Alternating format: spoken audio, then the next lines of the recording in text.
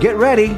It's time for the Idaho Podcast with your host, Danny Ventura.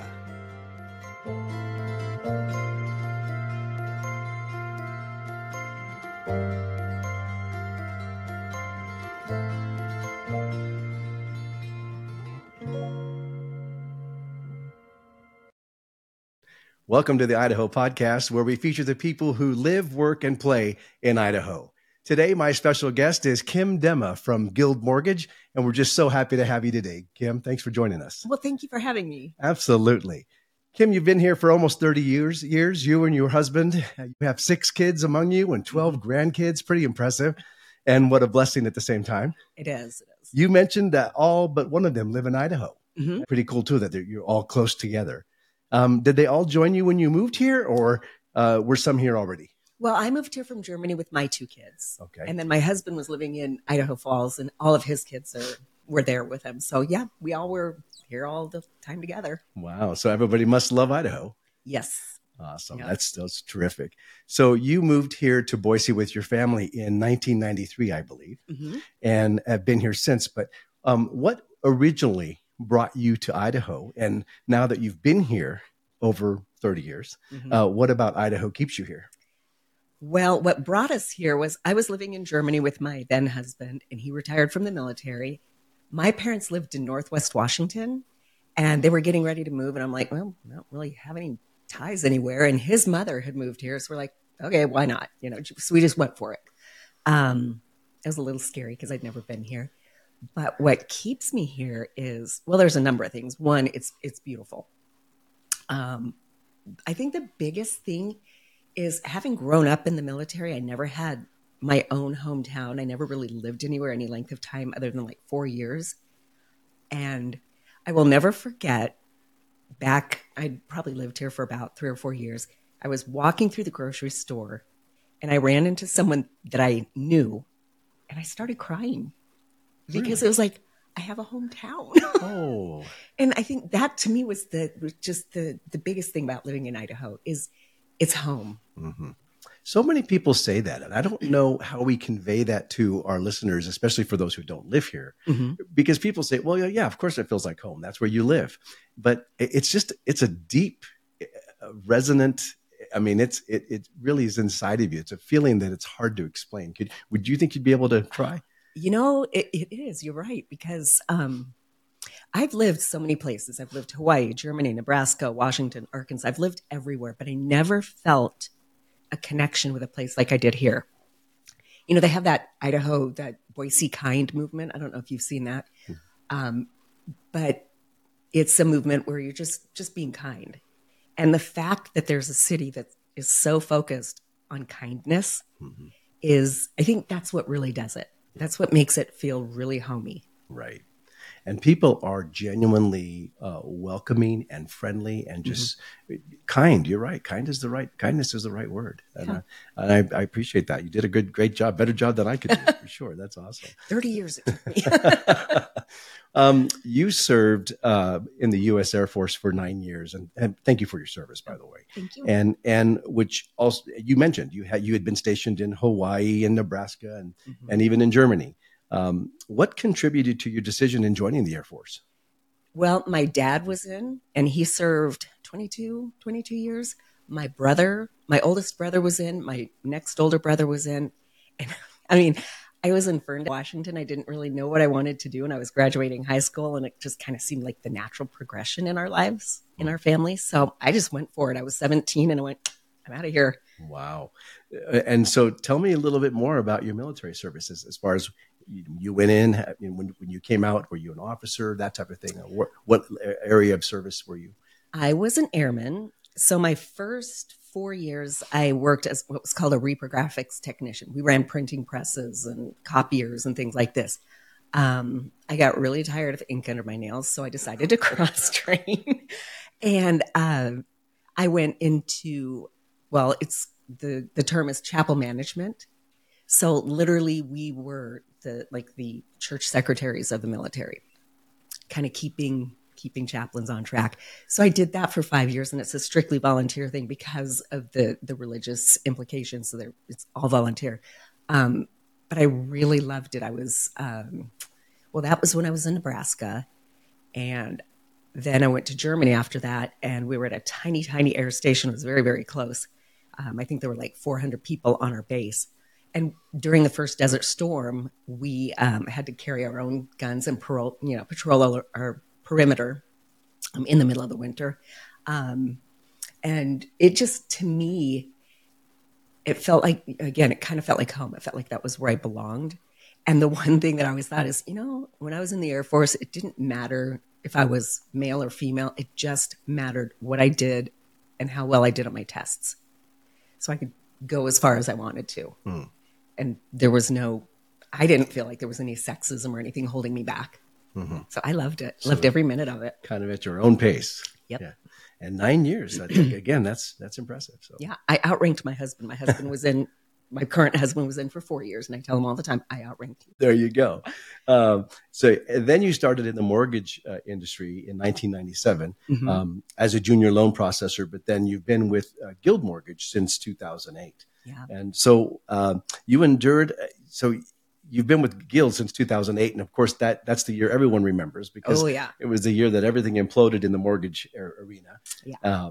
There's movies about it now, right? So The Big Short. That was exactly the one when you said that. I watched The Big Short, and I used to work at Countrywide prior to Guild. And I'm like, oh my gosh, that was us. And that's really what it was like. I mean, it was literally just like that. Right. And for those of us who lived through it, even as a homeowner, I mean, it was scary times. Banks calling loans for no reason, even if you hadn't missed a payment, they were because they were all upside down. And so many banks went out of business, mortgage companies. And at any rate, some would argue that was probably the most tumultuous time in the mortgage industry, at least on record, historically. Do you feel like through that experience that has really helped you refine your career in mortgage, and how has it helped mold you? So I give that a lot of thought because it was super stressful. I mean, I lost a home. Actually, I lost 2 homes. My income literally disappeared. It was super stressful. But there's 2 things it taught me. One was, if you choose to, you can survive anything. And you just keep going, put one foot in front of the other. You keep moving on, keep moving on. The other thing that it taught me is that people are not defined by their credit score or by the things that have happened to them in the past or whatever. They have absolute value for who they are in their hearts. Because I would get people calling me and they just would be sobbing on the phone going, I just feel so guilty. I feel so worthless. I feel so bad. And I'm just like, don't let it define you. You're a good person who had a rough time. And we all did. I mean, it was really rough. Right. I love that outlook that you take. I can't say either way, but I didn't experience that level of care or empathy from our mortgage company or people that I spoke to who were having greater difficulties during that time. And I love that it comes from a heart of empathy. And it almost comes across as you're in this industry almost as a ministry, and it feels that way. Yeah. You're right. Yeah. You're right. Because there's a sincere care. And, part of that is I was very struck by your website when I went on it, and you share a philosophy that of love, serve, care. And if you would, I would love to share that with the listeners as well. And it says the love portion is, we take care of each other, our clients, and our partners. We forgive easily, and above all else, we remember to give and ask for grace. We are humble and we accept responsibility. We are kind, respectful, and patient.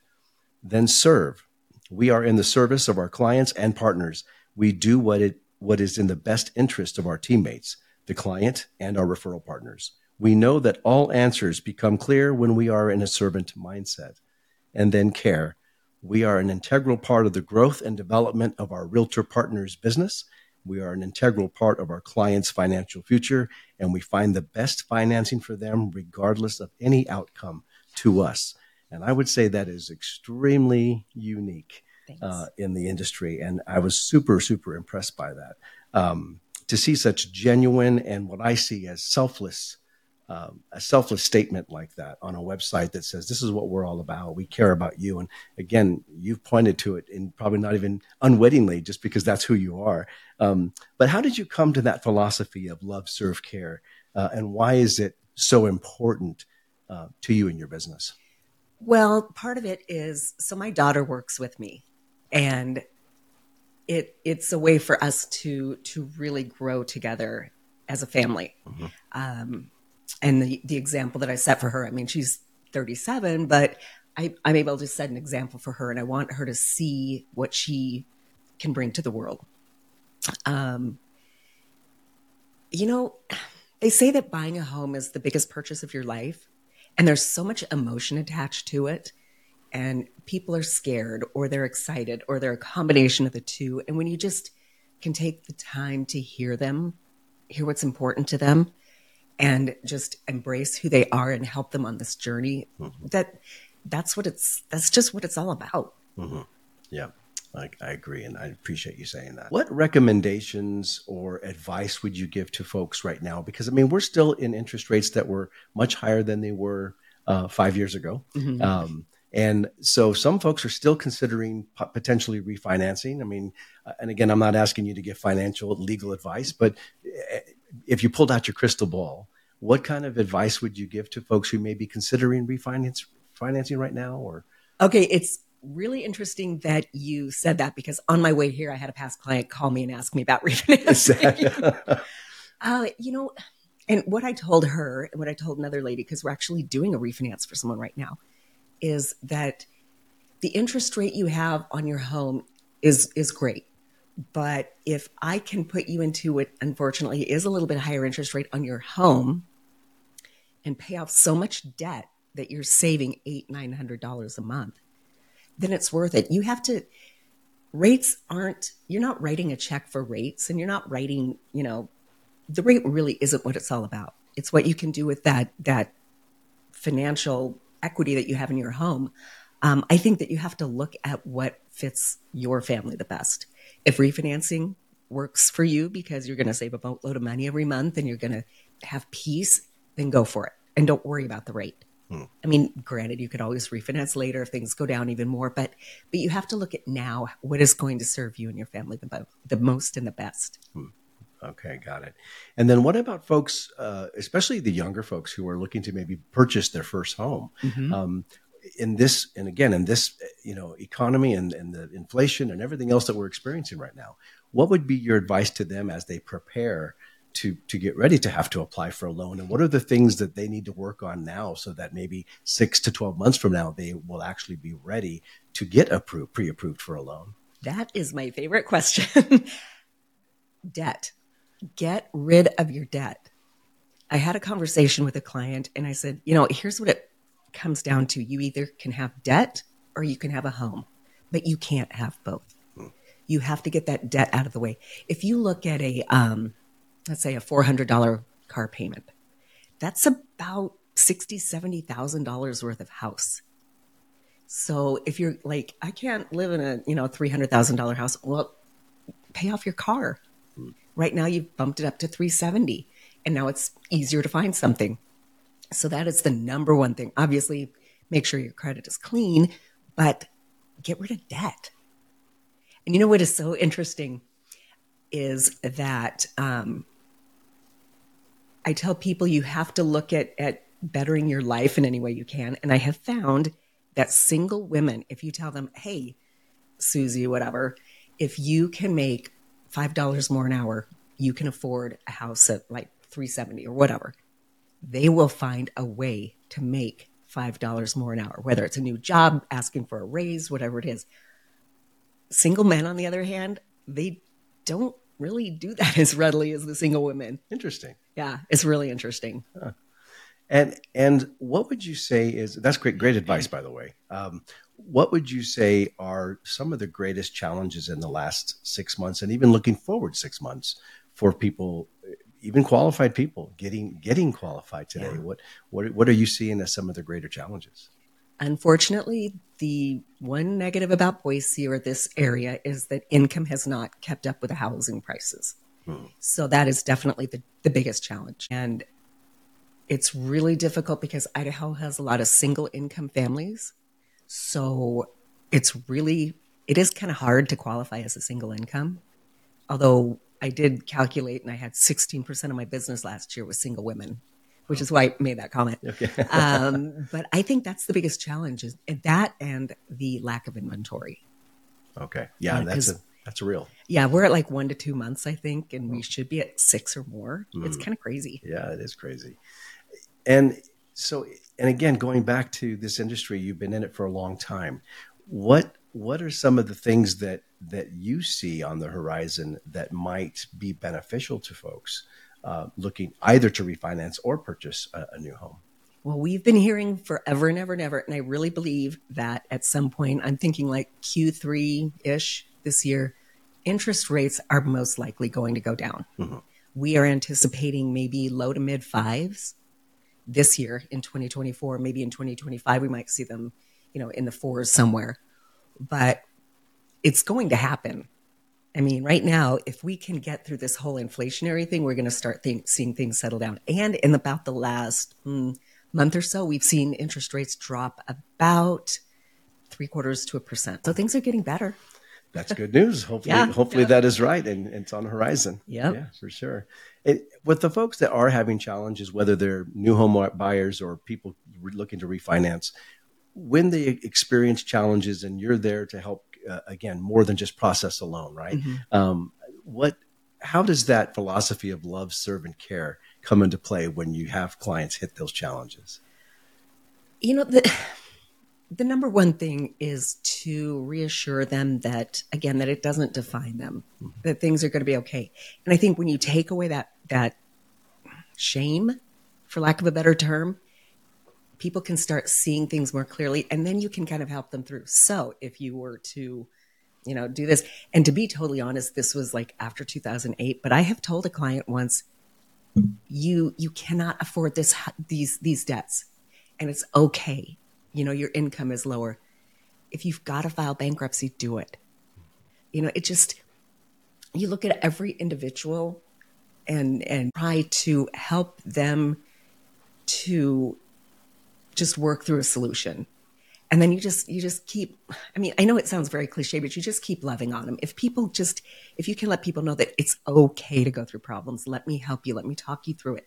I've seen, thousands of credit reports. I've seen people come out of a really bad situation and life ends up better. I'm there. I'm one, hey, I've been where you are. I can empathize and I can help you get through it. And empathize from experience. Mm-hmm. Yeah. Well, you had mentioned a little earlier, you said you're contrary to belief, you're not defined by your credit score. But I would say we live in a world that you almost are defined by your, we're trying to portray that, at least, project that. Yeah. And I think there's a lot of pressure, especially on the younger generations, mm-hmm. because credit scores are such a big part. They're real. They're a big part of getting credit approved and so forth. And it's why we shouldn't be defined by it, because we are who we are inside. And I agree with that statement, but it is a real thing. So do you ever recommend folks to use credit counseling or any type of credit service that helps them repair credit? I do. So we have a few resources for that, but to be honest, a lot of it, I can tell people what to do. I can say, okay, so you need to call these creditors and dispute. You can do it yourself. Or the big thing that I see is pay credit card balances down to below 50% and down to 30% of the limit if you can. So I can walk people through that without spending money on credit counseling or whatever. I've seen enough of it. I've seen them get fixed. I've seen an 80-point increase in score by just paying down some credit cards. And then sometimes you just say, hey, wait, but I can give you a defined time frame. You're going to have 12 months and then we're going to look again. It's not a forever. And, we know, being, mature adults, we know that time flies like really fast. Absolutely. It goes by faster and faster every year. I know. For sure. Well, and that's really awesome that you're able to help your clients that way. And I think that's why you're so successful and have such a long list of clients and so many people recommend you. That's a tribute to your service that you provide, for sure. In addition to all the things we mentioned that you do, you also offer one-to-one coaching, not only on your own, but you also offer it through Guild Mortgage, through the Elevate coaching program. What drives you to give back in that way? Oh my gosh. So Guild has come out with this thing, like you said, Elevate, where we coach loan officers from all around the country that are not like in our market. I love when people say, you changed my life. And then I tell them, no, I just set you on a path. You changed your life. And I love that. I love when people just get to a better place. And so it just brings me so much joy. And then with realtors, I do some one-on-one coaching because I found that a lot of them go into the industry thinking that all you have to do is just like look at houses and sell houses and it's going to be all great and good. But they don't really realize how much work is involved in it and how much it's a relationship business. And then just helping them change that mindset is just beautiful. I love watching it. Can you share some of the tools you use? I mean, for example, how do you get someone to the point where they tell you, you've changed my life? That's pretty incredible. Actually, I'm very, well, and you kind of said it, I'm very empathic. Okay. The number one thing is listening. I love listening to people, and I will pick up things that they're not even aware of. For example, I have a student who, he loves cold calling. And I thought, okay, that's kind of weird, but okay, he likes to cold call. And I just was listening and I'm like, so what do you like about it?